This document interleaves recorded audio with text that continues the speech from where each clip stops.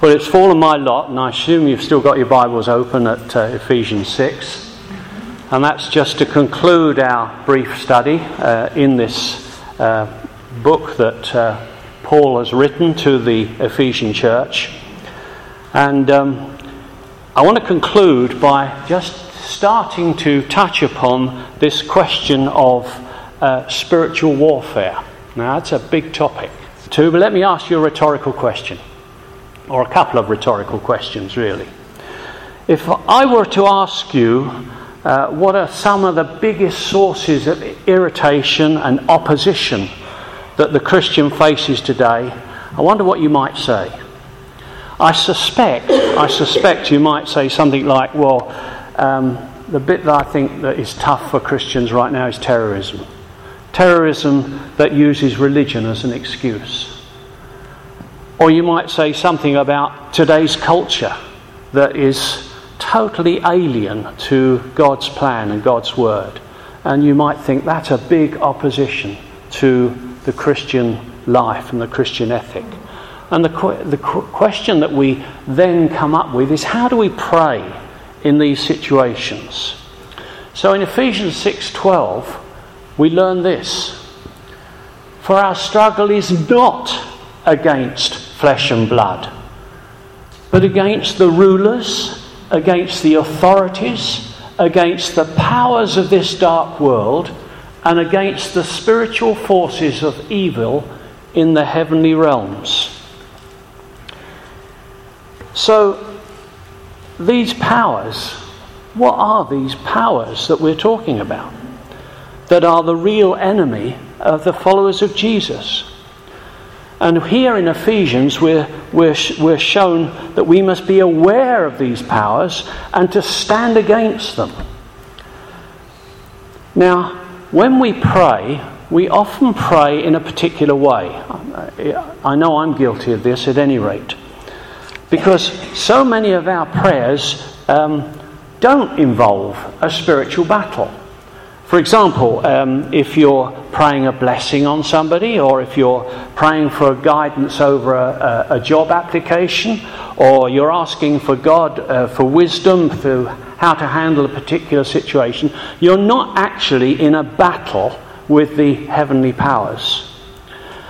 But we can miss the fact that some situations require us to stand against those powers of darkness. And some do require us to pray in a different manner entirely. If we pause to consider more closely what we are praying about, we will discover that our prayers frequently concern human affairs and situations that are a battle against those evil powers that we've just discussed. And too often we mistakenly direct our prayers to the situation alone and asking for God's intervention to achieve a good outcome, when His Word has instructed us to address the evil influence that has permeated the hearts and minds of these evil men.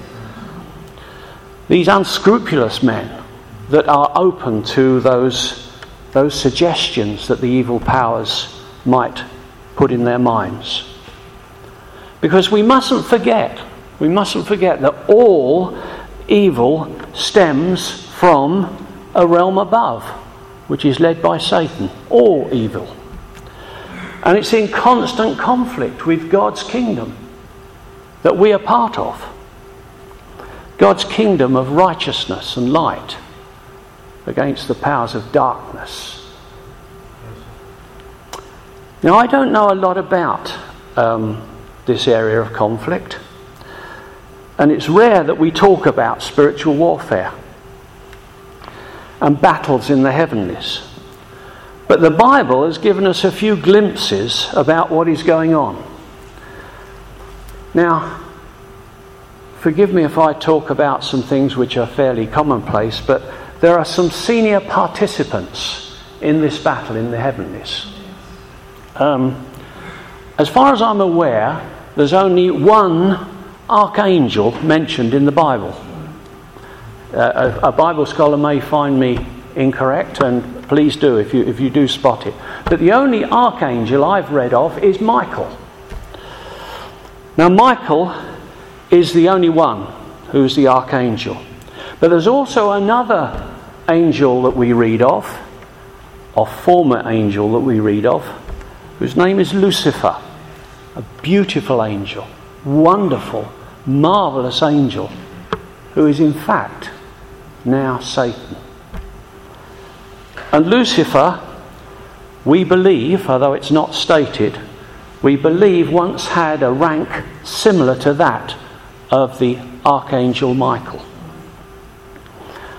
We also know of other senior figures there, but Gabriel's one of the angels. We often talk about the angel Gabriel, and he was God's messenger on important situations.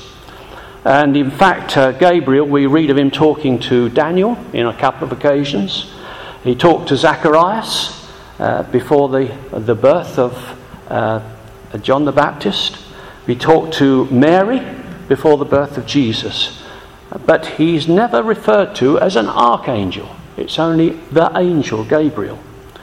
And we know that there are other heavenly beings. There are cherubim, there are seraphim, there are other angels. In fact, there's a whole host of angels there that are divided. Some followed Lucifer in his fall. Others stayed faithful to the Heavenly Father. Now, how do we know about Lucifer, for example? Well, we learn about Lucifer's rebellion to God in Isaiah 14, verse 12. Okay? And here, how Lucifer fell is described. How are you fallen from heaven, O Lucifer, son of the morning? How are you cut down to the ground who did weaken the nations? For you have said in your heart, I will ascend into heaven. I will exalt my throne above the stars of God. I will sit also upon the mount of the congregation, in the farthest sides of the north. I will ascend above the heights of the clouds. I will be like the Most High. Yet you shall be brought down to Sheol, to the sides of the pit. That's what we learn about Lucifer, who is now what we call Satan. Likewise, we know something about Michael's involvements. Michael talked to Daniel in a vision. In fact, he says these words: "Don't be afraid, Daniel. Since the first day that you set your mind to gain understanding and to humble yourself before your God, your words were heard, and I've come in response to them. But the prince of the Persian kingdom," which is another reference to Satan, "resisted me 21 days. Then Michael, one of the chief princes, came to help me because I was detained there."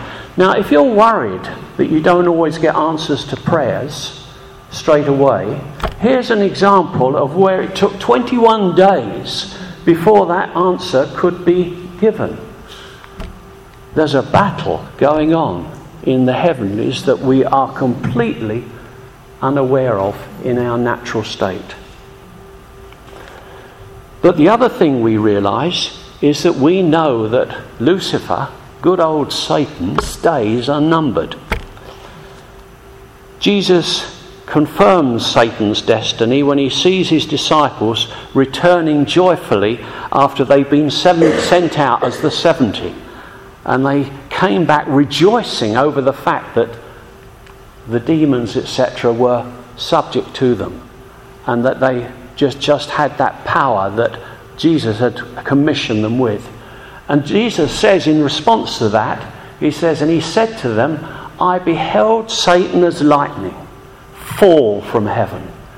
Behold, I give unto you power to tread on serpents and scorpions, and over all the power of the enemy, and nothing shall by any means hurt you." That's the same power that God has given each one of us, because of what Vladimir was showing us. Jesus has accomplished it all. And he lives in me and he lives in you when you've accepted him as your Saviour. Satan continues to use the same methods today that he used against Eve in the Garden of Eden. He subtly tries to persuade his victim that what they've got in their mind isn't really a problem. Don't let doubt spoil your intentions. You can almost hear Satan giving that sort of cajoling, sort of persuasive nastiness into the ears of those that are susceptible. So he places tempting thoughts in our minds and in the minds of any human who is willing to entertain them. But know this, neither Satan nor any of his demons can make anyone, that's you and I, do anything. They cannot make you. Because there's no such thing as the words that you sometimes hear people say, the devil made me do it. The devil didn't make you do it. We sin when we allow that persuasive voice to become our own personal choice. We choose, he cannot force us. So we've got to resist that temptation, we've got to resist that voice and follow what we know to be God's ways. And Paul understands this, and he talks elsewhere in Corinthians, he talks about taking every thought captive. He says, for the weapons of our warfare are not of the flesh. Now there's the same words, but divinely powerful for the destruction of fortresses. We are destroying every lofty thing raised up against the knowledge of God. And we, that's you and I, are taking every thought captive to the obedience of Christ.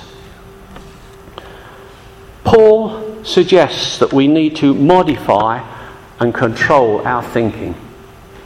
It's in our minds that these things start to occur when we start to look on the other side and start to covet and start to think that would be nice to have or that would be nice to do, and we know it's contrary to what God wants us to do. So Paul is suggesting we need to modify and take control of our thinking. And he suggests in this manner that our prayers, therefore, should not simply be a list of requests, but in some instances an engagement against the evil powers that have influence over these deluded men and women as such. So when we go back to that possible suggestion about terrorism, our prayers shouldn't just seek to change their behaviour, but form a demand. Take authority over those things. Make those authoritative commands and take them in the name of Jesus. So you might therefore say to them, in the name of Jesus, take your hands off these deluded men. Take your hands off. Command them. You have authority over that situation. You have the influence in the heavenlies to change situations in that. Against those things happening in our society, which we know our culture of today is so open and so absorbing of things that are contrary to what God's word is. And it's corrupting the minds of mankind and influencing leaders to promote ungodliness. But our battles are not against flesh and blood. So what do we pray? How do we pray in those situations? You corrupt powers. You defy the principles of our God and corrupt the minds of susceptible men.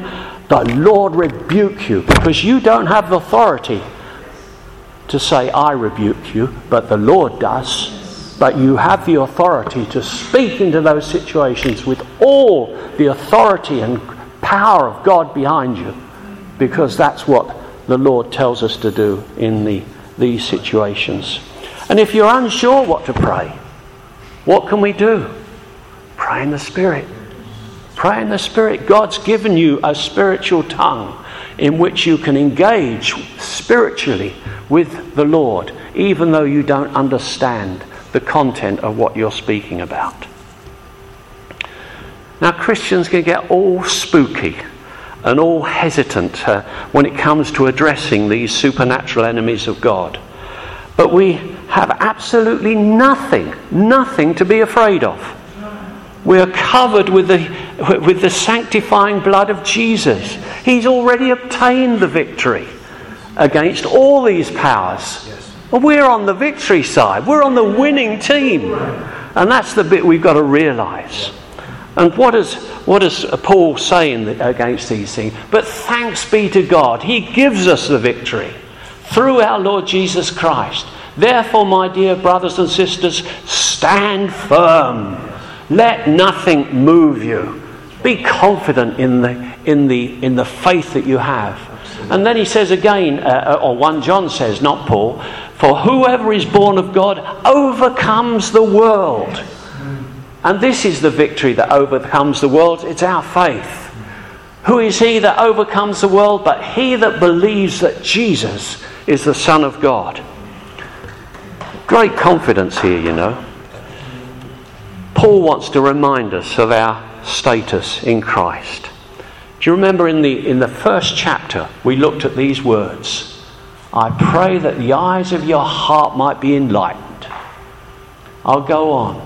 And His incomparably great power for us who believe. That power is the same as the mighty strength He exerted when He raised Christ from the dead and seated Him at His right hand in the heavenly realms, far above all rule and authority, power and dominion, and every name that is invoked. Not only in this present age, but now, in this age which was to come when He wrote it. And God placed all things under His feet. Hallelujah. What an amazing God we have. What an amazing heritage we own. Are we using it? Are we believing it? Are we holding on to that truth that we have this power within us that Christ has won on our behalf? And finally, in this Ephesians chapter, we come to the point that Paul reminds us about the battles. And he uses a very familiar metaphor. He uses the metaphor of the Roman soldier and the armour that he wears. And he says, stand firm therefore, having fastened the belt of truth around your waist, and having put on the breastplate of righteousness, being firm in the gospel of peace, etc., etc. I'm not going to speak about these individual things because we'll be here all day. But remember, these are attributes which we have, which we possess as Christians. Now, the thing I want to say to you in concluding is that armour is worn in battle. And the battle isn't in here, in the cosy meeting place.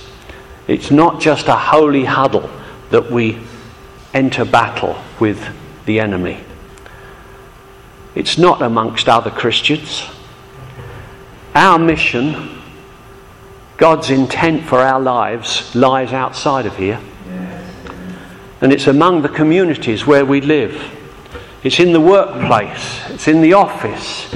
It's among our neighbours. It's with our unsaved friends and our needy family members. And it's for this reason alone that we promoted community groups. We want to get engaging with those that are around us. We want to involve ourselves with the people outside. Yes, we can enjoy fellowship. And fellowship is good. It's a lovely thing. But there's a world out there that needs you. For you to share. Just living in a godly way, in a righteous way. And it's in these places that here are the real weapons. We need to reveal the truth. We need to demonstrate the righteousness of God's kingdom. We need to let people see the gospel of peace we're practicing. We need to faithfully deflect, resist Stand against all those errors that come in this world at this time. Be confident of the salvation that you have, ready to give an account of the hope that is within you. That's the sword of the Spirit, the Word of God. Being ready at all times to give an account of the hope that God has put within us because of what Christ has done for us. There's a desperately needy world out there, and it needs you. And you're fully equipped to fearlessly take your stand there as a warrior for Christ, wearing all that armour, carrying all that armour in your confidence of God. That's what Ephesians is about too. Christ's victory, your commission. Amen? Amen.